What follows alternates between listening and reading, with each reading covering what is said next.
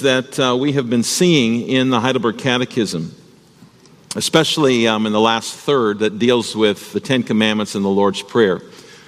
We have been seeing over and over that doctrine is to affect our lives.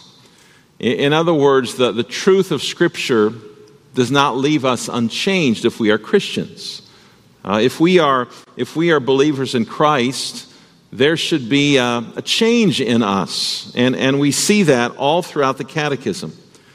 Specifically, as we see here, God's forgiveness of us is to change and affect the way that we treat other people.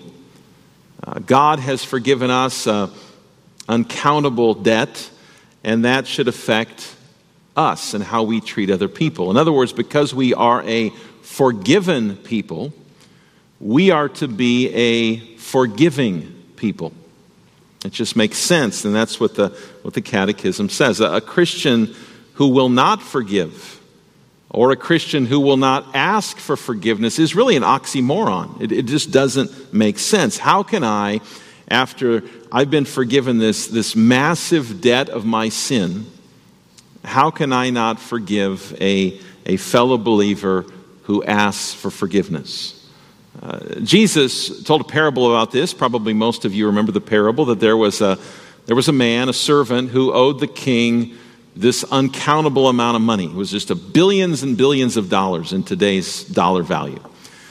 And he went to the king and he begged the king, please don't throw me into prison. Please, if you just don't throw me into jail, I will pay you every penny eventually. He was never going to be able to do that, but he begged for that. And you remember the parable, it's in Matthew 18, that the king forgives the guy the whole debt. All of it, wiped clean. All of it's gone. And then the servant goes out and he finds a guy who owes him $20 and he has him thrown in jail. And the point of the parable is that how can we, who have been forgiven so much, how can we not forgive others? The point of this petition is not if you forgive others, God will forgive you. That would be a works-based salvation, and that's not true. The point of this petition is because of how God has treated me, that's going to affect how I'm going to treat other people. In light of all that God has done, in light of all the sins of mine that He has forgiven, how can I not have a heart of forgiveness toward others? It's hard, it's difficult. And yet that's what the Lord calls us to do with His help. We're going to sing right now number 431, which is a song that talks about forgiveness and God's love for us. And we pray that God's forgiveness of us and His love and His grace toward us would affect us and allow us to be a people who are forgiving and gracious and merciful toward others. We'll sing "And Can It Be?" We'll sing stanzas 1, 3, and 5, and let's stand as we sing. For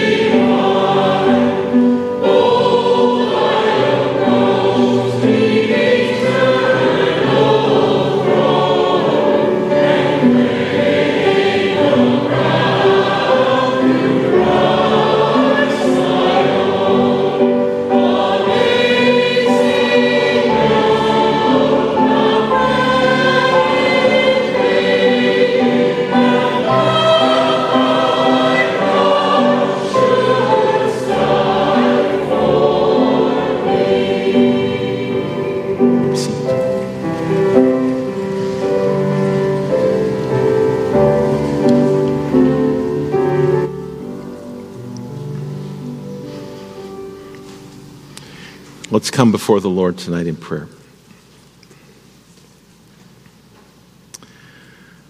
Father, we come before your throne of grace tonight, and we thank you that because of Jesus, you are our Father, that you promise to provide for us all that we need for body and soul. We thank you that we can trust in you. We thank you that we can look to you. We thank you that you will never leave us or forsake us. And we thank you for the privilege we have of prayer. Fathers, we have made our way through the Lord's Prayer in the last number of weeks. We recognize what a helpful model prayer that is for us. We pray that your name would be hallowed in our lives, that we would truly know you, that we would honor you and glorify and praise you for who you are and all that you have done for us. We pray that you would help us to direct all of our living, whether it's what we think or say or do, so that we would honor and praise you. We also pray, Father, that your kingdom would come, that you would rule us by your word and spirit, so that more and more we would submit to you. That you, by your word and spirit, would preserve and increase your church, that you would destroy the devil's work, that you would destroy every force which revolts against you, every conspiracy against your holy word, and that the gospel would continue to spread all throughout this world. We also pray, Lord, that your will would be done in our lives as it is in heaven, that you would help us and all of your people to renounce our own wills, to obey your will.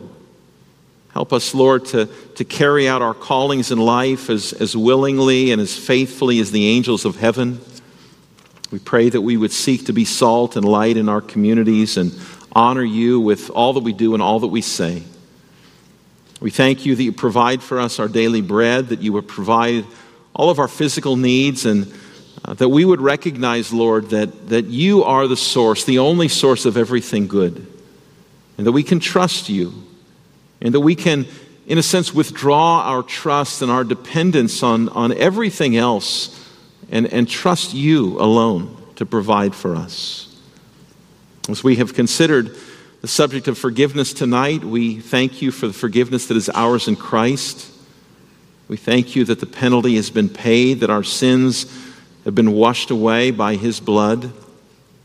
And we pray now, Lord, that we who are a forgiven people would now be a forgiving people, that we would forgive, that we would ask for forgiveness when necessary, that we would love one another earnestly and serve one another diligently.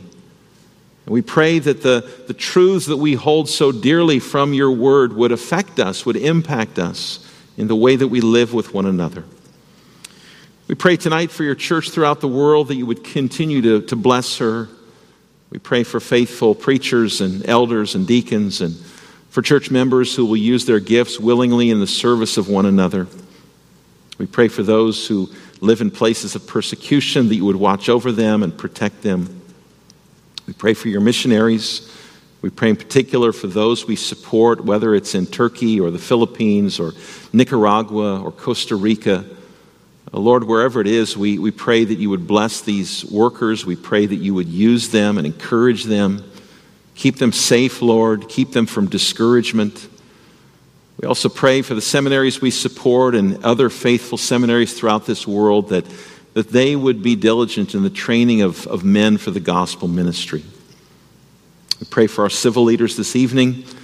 Lord, you call us to lift them up before your throne of grace, and so we do that. We pray for our president. We pray for our governor. We pray for our senators. We pray for our state officials. We pray for our local officials, that you would give them wisdom, that they would be men and women of integrity, that they would rule and lead in such a way that is honoring to you and that is beneficial for your people and for all people in our nation. Father, we thank you tonight that we may gather for worship. We know again, Lord, that there are Christians who are persecuted and oppressed who can't do this, but who would love to do this. And so we thank you for the opportunity we have to come together. We pray that in all things we would seek to honor and glorify you. We pray that we would give this evening with cheerful hearts.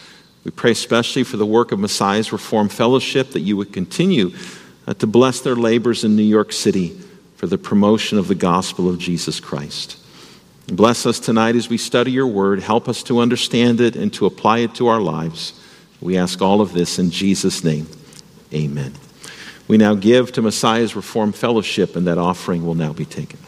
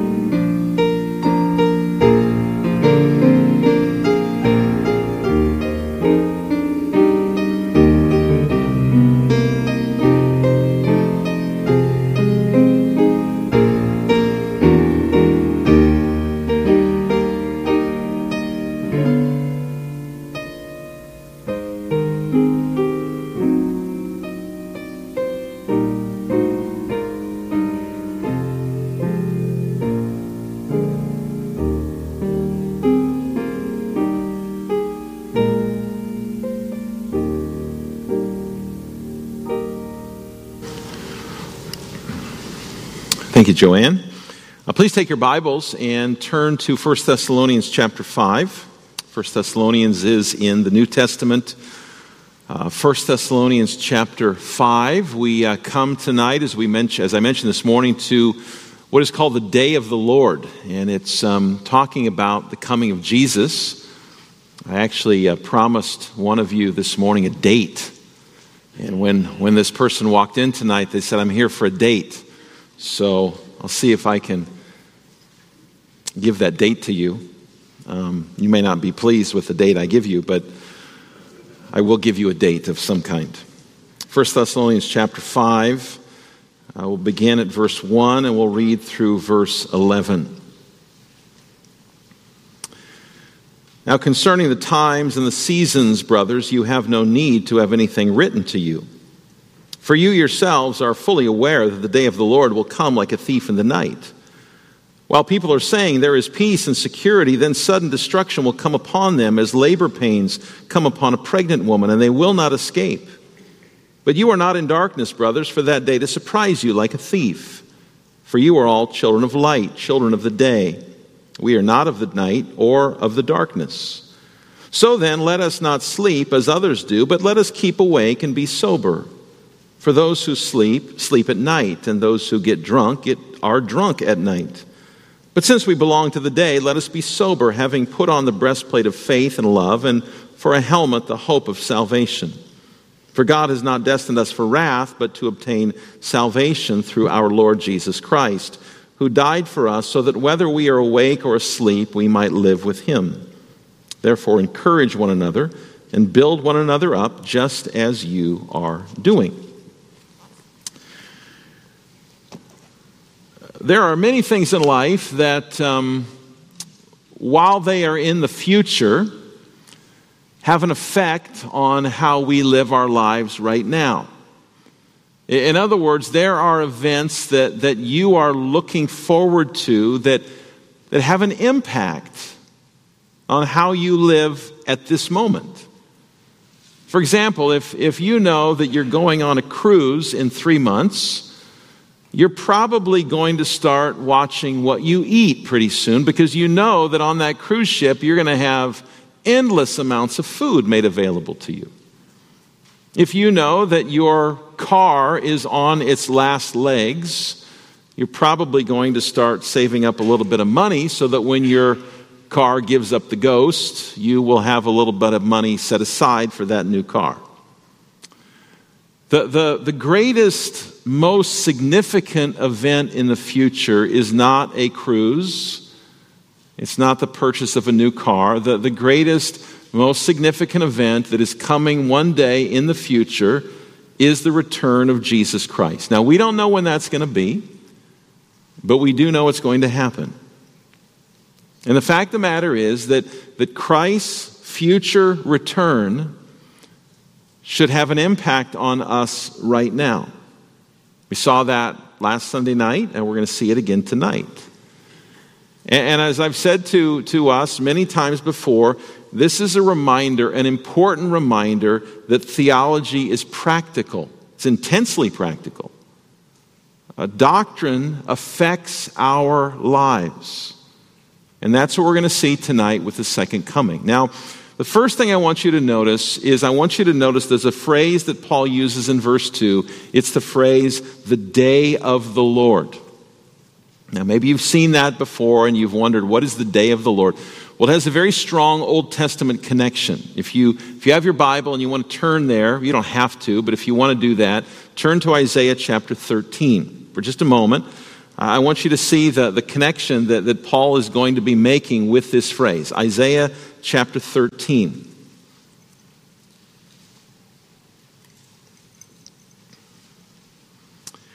And look at verse 6 of Isaiah 13. Wail, for the day of the Lord is near. As destruction from the Almighty, it will come. Therefore, all hands will be feeble, and every human heart will melt. They will be dismayed. Pangs and agony will seize them. They will be in anguish like a woman in labor.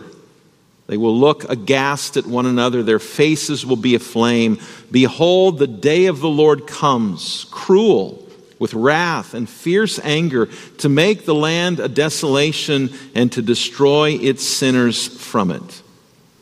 You notice there twice Isaiah uses that phrase, the day of the Lord. And it's characterized by wailing, by destruction, by wrath, and by fierce anger.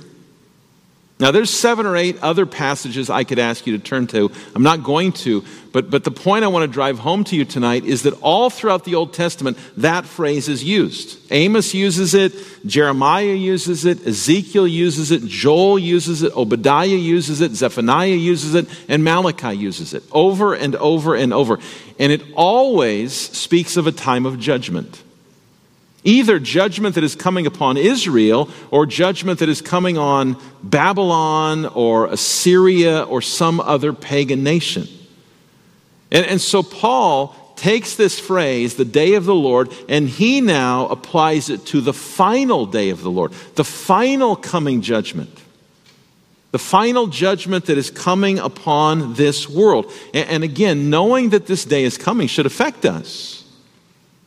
It shouldn't leave us unmoved. And there are 4 things we want to see tonight about the day of the Lord. First of all, the day of the Lord will come suddenly. Suddenly. Secondly, the day of the Lord will not surprise the believer. It won't surprise you. Third, the day of the Lord leads to sober living. Sober living. And fourth, the day of the Lord will mean our final salvation. First thing Paul says is that the day of the Lord will come suddenly. He begins this passage by basically saying, you really have no need for me to write anything to you about the end times, right?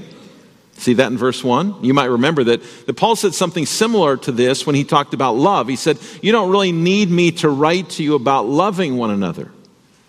But this is what's somewhat humorous to me. You look at what Paul says, and he says, you don't need me to tell you anything about the end times. And then he spends the next several verses telling them about the end times. He says, I don't really need to give you any instruction on this, but I'm going to do it anyway. It's like when the preacher says, there's not much that can be said on this subject, and then for the next 15 minutes he talks about the subject. Now, based on what Paul says here, it seems that the Thessalonians were wondering about when Jesus would return. When is the day of the Lord coming? And maybe he had addressed this previously when he was in Thessalonica, but he's going to go back over it again. And there's nothing wrong with that, even though he's already addressed this. There are many things, this is just an aside, there are many things that we have learned over the years that we need to hear again. Peter talks about that in 2 Peter 1 verse 13. He says, I think it's right, as long as I'm in this body, to stir you up by way of reminder. He said, I think it's right for me, as long as I'm still alive, to maybe give you some instruction you've already heard before. We should never, as Christians, take the attitude of, oh, I've heard all about that. I don't need to hear about that anymore. Whatever the subject, whether it's loving one another or the second coming of Jesus or the sovereignty of God or the doctrine of election, it's good and necessary and vital for us to be instructed on these things over and over and over.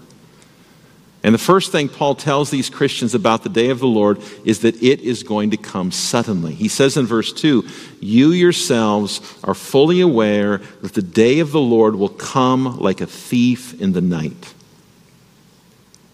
When does a thief break into our house? When no one's expecting him, right?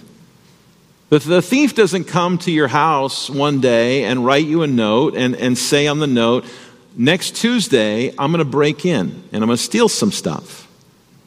No, thieves come unexpectedly. They come and they take you by surprise. Several years ago, it was July of 1992. There's your date, Zach. July of 1992. We were moving from Southern California to Washington State. And we were on the final night of our journey up to Bellingham area, Bellingham, Washington, and we stopped in Olympia on the final night of our trip.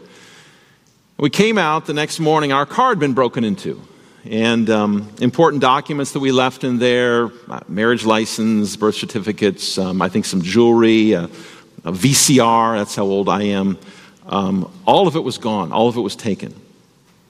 Now, we didn't expect that to happen. We didn't go into the hotel room that night and say, you know what, I know we're going to get up tomorrow and the car's going to be broken into. We didn't expect it to happen. We probably should have been more careful.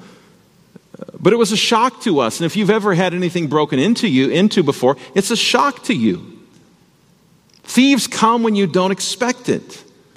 And Paul says here, that's how it will be one day for the unbeliever. The unbeliever will just be living his life, not even thinking about eternity, not thinking that at any moment the Lord Jesus could break into this world and come in judgment. There are other passages of the New Testament that tell us that as well, that Jesus will come suddenly. If you have your Bible, go over to Matthew chapter 24. Matthew chapter 24.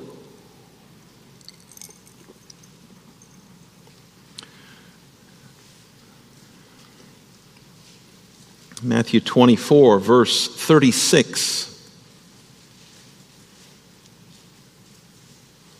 Jesus is giving some extended discourse on the coming judgment. And he says, concerning that day and hour, no one knows, not even the angels of heaven, nor the Son, but the Father only. For as were the days of Noah, so will be the coming of the Son of Man. For as in those days before the flood, they were eating and drinking, marrying and giving in marriage, until the day when Noah entered the ark, and they were unaware until the flood came and swept them all away, so will be the coming of the Son of Man. Then 2 men will be in the field, one will be taken and one left. 2 women will be grinding at the mill, one will be taken and one left. Therefore stay awake, for you do not know on what day your Lord is coming. But know this, that if the master of the house had known in what part of the night the thief was coming, he would have stayed awake and would not have let his house be broken into. Therefore you also must be ready, for the Son of Man is coming at an hour you do not expect. Now, this isn't some secret rapture of Christians. Notice that the ones who are taken are likened to those taken in the flood. Children, who was taken in the flood? The wicked were taken in the flood. They were judged in the flood. In other words, those taken when Christ returns are those who are swept up in judgment. The point is that the people will just be living their lives, eating and drinking, attending weddings, going about their day-to-day work. No thought whatsoever to the coming of Jesus Christ. Now go to 2 Peter chapter 3. 2 Peter is near the end of the Bible. 2 Peter chapter 3.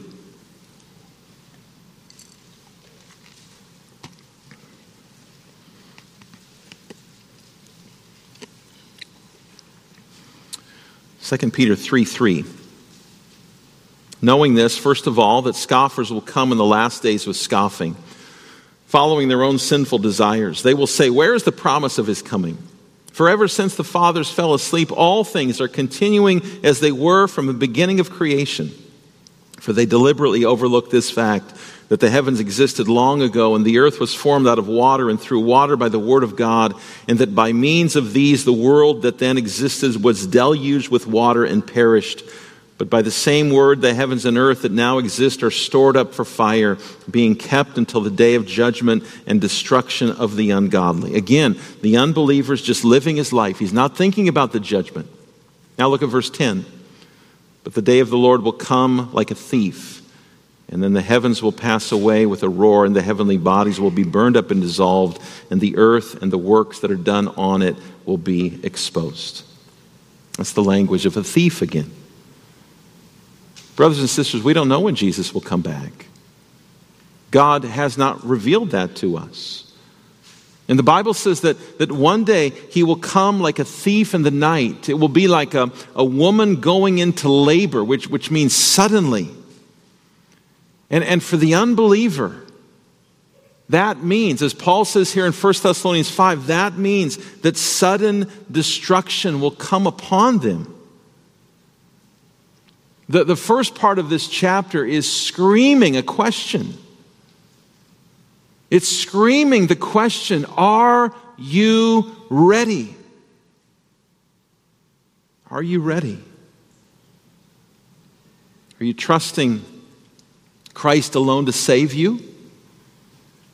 Have you been washed by His blood? Are you clothed in His spotless righteousness? Because He's coming suddenly. We don't know when that day will be. Are you ready? Number 2, the day of the Lord will not surprise the believer. Paul says in verse 4, you are not in darkness, brothers, for that day to surprise you like a thief, for you are all children of light, children of the day. We are not of the night or of the darkness. Paul makes contrasts here, darkness versus light, night versus day. And he says to these Christians in Thessalonica, and he says to all of you tonight, this is who you are. You're not in the darkness. You're not part of the night. You're children of light. You're children of the day. The point is, he's saying to us, remember who you are. Remember who you are. Remember your identity. Remember what God has done for you. In the Bible, light is a symbol of God. Jesus himself even said, I am the light of the world. And when we are called children of light, that means that we are children of God. We belong to Him. We belong to His kingdom. Children and young people, it's important that you remember this from a young age. God, when you were baptized, I mentioned this morning, He placed His mark of ownership on you. And He said to you, in your baptism, you belong to me. You're part of my covenant people. You're not people of the world. And so Paul is stressing that again here, and he's reminding these Thessalonians, and he's reminding us, this is who we are. We belong to another kingdom. We belong to another world. Now, this is something I think, at least for me, that I take for granted. And if you grew up in the church and you never knew a time when Jesus was not your Savior, it's maybe something that you take for granted as well. But God has brought us out of Satan's kingdom. He's brought us out of the darkness of our sins. Hanging over our heads by nature was a dark, dark cloud of judgment. Children, if you're driving down the road and you see dark, dark, dark clouds, you know a storm is coming. Could be a pretty bad storm. And the Bible pictures that by nature, hanging over our heads is this dark cloud of impending judgment. And did you know that because of Jesus, that dark cloud has been taken away? Removed from you. Not because of what we have done, but because of what He has done. And as those who have been brought into His kingdom, He's opened our eyes to see reality, hasn't He? He's opened our eyes to see where this world is headed. To see that there's an end that's coming. How often do we reflect on that? How often do we thank God and say to Him, God, thank you that I know where we're headed. Thank you that you have allowed me to see how history is going to end. Because as I've said to you before, there are many people who see this life as nothing but an endless cycle. That's Hinduism, right? In Hinduism, it's called samsara. Samsara is just the idea that things just keep going around and around and around. Many people in our world believe that. In addition to that, there are other people who they might see history moving on a line, moving forward, going somewhere, but it's not really going anywhere ultimately. 20th century British mathematician and philosopher, a man by the name of Bertrand Russell, once said this. He said, there is no law of cosmic progress. From evolution, there is no ultimately optimistic philosophy that can be validly inferred. There's no way to know why we're here, There's no way to know where we're going, and there's no way to know where we're going to end up. That's the philosophy of the world. Atheist Richard Dawkins once said, evolution has no long-term goal. No kidding. There is no long-distance target. There is no final perfection to serve as a criterion for selection. In other words, both Russell and Dawkins are saying this: life is ultimately meaningless. It's meaningless. How sad it is to view life that way. Either that life is this, or that life is just hurtling into nothingness. The Bible tells us something entirely different. We've seen it all through the book of Revelation. We've seen where we're headed. And by the grace of God and the grace of God alone, He has opened our eyes to see this. We are headed to something. And therefore, we are not surprised when the day of the Lord comes. In fact, we long for that day. One of you said to me this morning as you walked out, you said, I'm ready. We say with the Apostle John, come quickly, Lord Jesus, because we know where we're headed. And until that day comes, we are called to take that good news, not sit on it, but we're called to take that good news through our words and through our lives. We are called to take that good news to those who are in the darkness, because there are many people in our world who view this life as one big cycle, or view this life as headed into nothing but meaninglessness. God's opened our eyes to see the truth. Life has purpose. Life has meaning. History is heading somewhere. And if you're here tonight, and I don't know if this is true of anybody in this room, but if you're here tonight and you believe life has no purpose and no meaning, I want to say to you this evening, that's not true. Life does have a purpose. Life does have a meaning. And I'd be more than happy to talk to you when the service is over. And if you're watching online and you can reach out to us, we would love to tell you, life has purpose. Life has meaning. God has provided a way that we might live forever with Him. The day of the Lord will not surprise us because we know where we're headed. Number 3, the day of the Lord leads to sober living. Paul uses here in verses 6 and 7 a couple of different metaphors. First of all, he uses the metaphor of sleeping, and then he uses the metaphor of being drunk. Now, both of these, both sleeping and drunkenness, can have adverse effects on us. Both of them can affect our ability to think. They can affect our ability to be clear-headed. One of the reasons why I almost never take a nap is because of how they make me feel. I cannot, when I wake up, shake the cobwebs out of my head, and I don't like that feeling. The same thing is true in a sense with drinking. If you drink too much, your thinking and your reactions can be severely impaired. And the point that Paul is making here is that when it comes to the future return of Christ, unbelievers are sleeping. Unbelievers are drunk in a sense. Their thinking is impaired. They're not paying attention. They just keep eating and drinking and doing stuff. They give no thought to the coming day of judgment. And to the Thessalonians, Paul says, that's not who you are. You're not part of that kingdom. You're not part of that world. You don't belong to the darkness. You belong to the light, and therefore live your lives that way. That's what God's saying to us tonight in His Word. Live as the redeemed people that you are. Be sober-minded. Live as the citizens of God's kingdom that you are.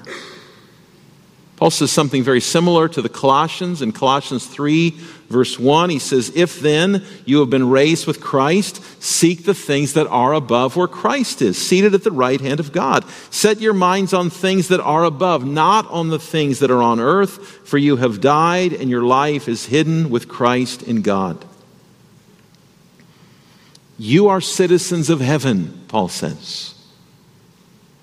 This world isn't your home. Now, there are many wonderful things in this world, but this world is not ultimately our home. And Paul says, therefore, live that way. And it begs the question that we have to ask ourselves, does my life give evidence that I am a citizen of heaven? Do my priorities and the things I spend my time on, does my life give evidence that I am a child of light and not a child of darkness? As Paul says in verse 8, "Since I belong to the day, I am called to be sober." That word sober means to be alert, to be watchful. Now, what does that mean? What does it mean to be sober? What does it mean to be alert? Does that mean you go home tonight, you never go to sleep, you never go to work, you never go to school? You just sit there and you wait for Jesus to come back. You get your lawn chair out, you sit in the backyard and you look up. I'm ready. I'm alert. I'm prepared. No, the point that Paul is making is that knowing that Jesus will come back one day, that affects my priorities. That affects my life. It puts everything in this life in its proper place. You can still have your friends. You can still have your hobbies. You can still go on vacation. You can still enjoy your calling in life. But at the end of the day, I realize that those things don't have ultimate meaning. Being sober-minded, being alert, being watchful means that we live out what Jesus said in Matthew chapter 6. He said, don't lay up for yourselves treasures on earth. Because you know what? One day, moths and rust will destroy those things. And perhaps one day, Jesus says, thieves could break in and steal those things. But he says, lay up for yourselves treasures in heaven, because moth and rust will not destroy those things, and thieves cannot break in and steal those things. And then he says, where your treasure is, there your heart will be also. That's what it means to be sober-minded. To live for the things of the world to come. And to do all that we do in this life, whether it's school or work or whatever it is, to honor him and to remember that we hold on to these things that the Lord blesses us with in this life, possessions and family and friends and work. We hold on to these things with very loose hands because we know that they're gifts from him, and we know that ultimately they are not the ultimate thing in life. You've probably seen the bumper sticker before. I haven't seen this in a long time. Maybe people don't do this, but years ago, you would see this bumper sticker that said, "He who dies with the most toys wins." And the general idea was that that's how people live their lives. It's centered on the things of this world. That's what people live their lives for. There's another bumper sticker that I also saw, and the bumper sticker, that one said, "He who dies with the most toys still dies."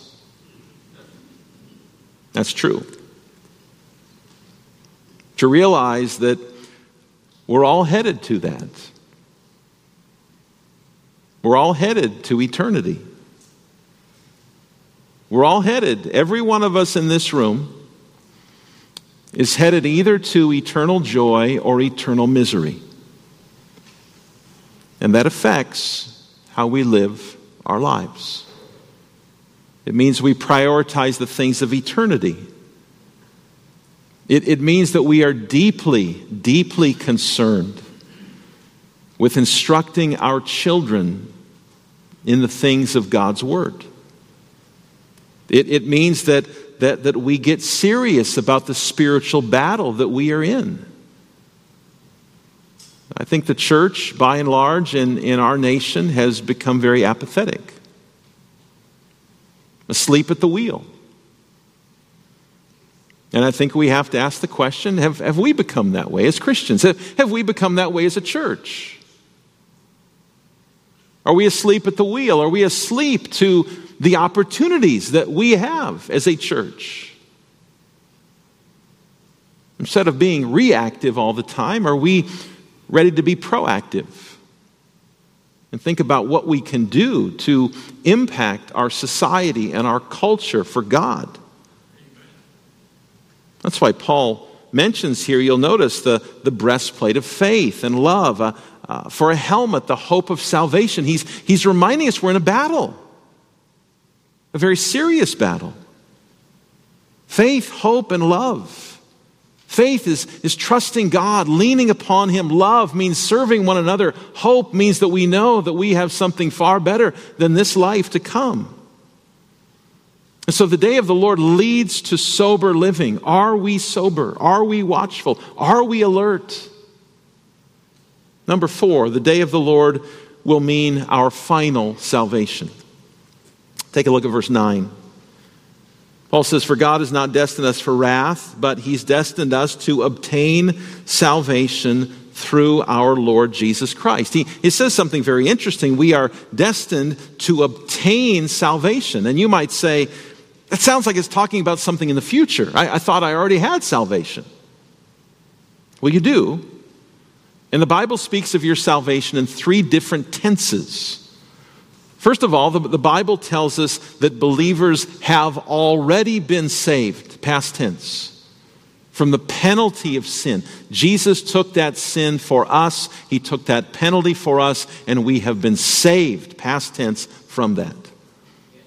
The Bible also tells us that we are being saved, present tense, from the power of sin. In other words, the Holy Spirit is sanctifying us more and more and more. So there's a present tense to our salvation. And third, the Bible also tells us that one day we will be saved, future tense, from the very presence of sin. That's what we looked at this morning when we were reminded in Revelation 21 that one day all of the effects of sin will be behind us.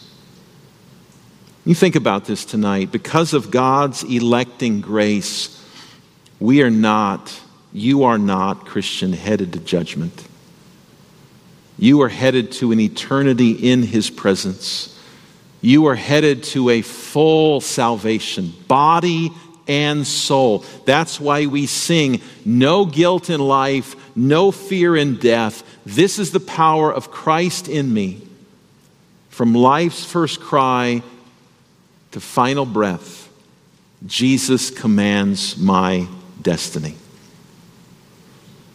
From the moment you were born and cried your first cry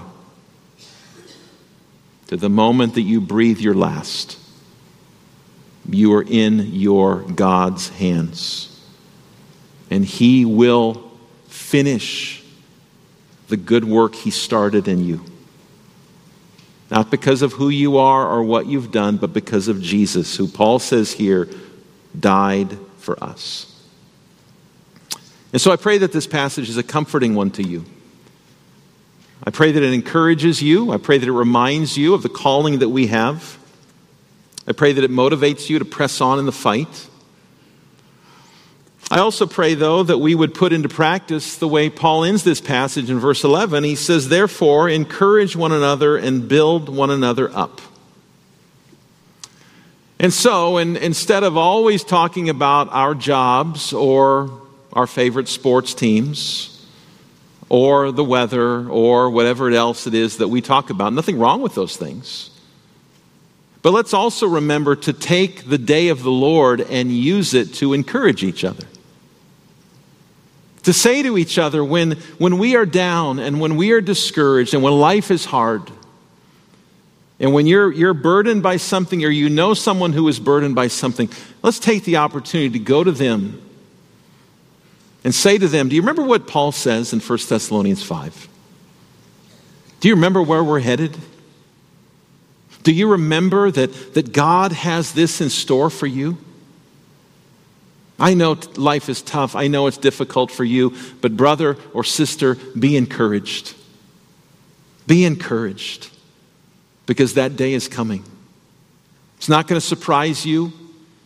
It's not going to overcome you or overtake you. It's going to mean your final salvation. That's great joy for us. And a great reason to thank Him tonight. So let's pray together. Heavenly Father, we thank you that you have been so gracious to us. We thank you that you have opened our eyes to see reality. You have opened our eyes to see where this world is headed. We pray now that as long as we have life on this earth, we would be sober, watchful, alert, that we would use the gifts, the talents, the time you have given to us to serve your kingdom for your glory. We pray in Jesus' name.